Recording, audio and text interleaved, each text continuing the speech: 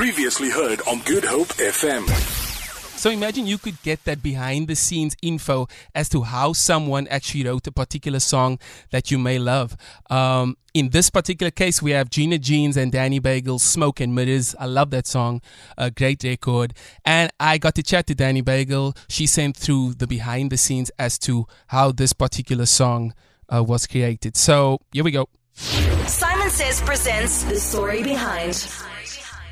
So the story behind Smoke and Mirrors writing was quite cute. So myself, Jimmy, and Gina were at her studio, and we were all just having a week where we felt like losers, and we were just beating ourselves up and complaining about how tough everything was and it felt.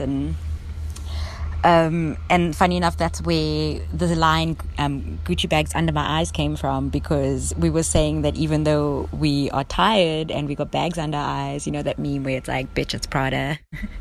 So that's kind of where that came from. And we were also, so my other favorite line is Gemini tears that I cried.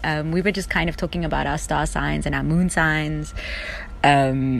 And being a Gemini, on Gina's side, it's a question of, having this double personality sometimes, and how you can just go through a mood swing, and what it's like to live with people like that.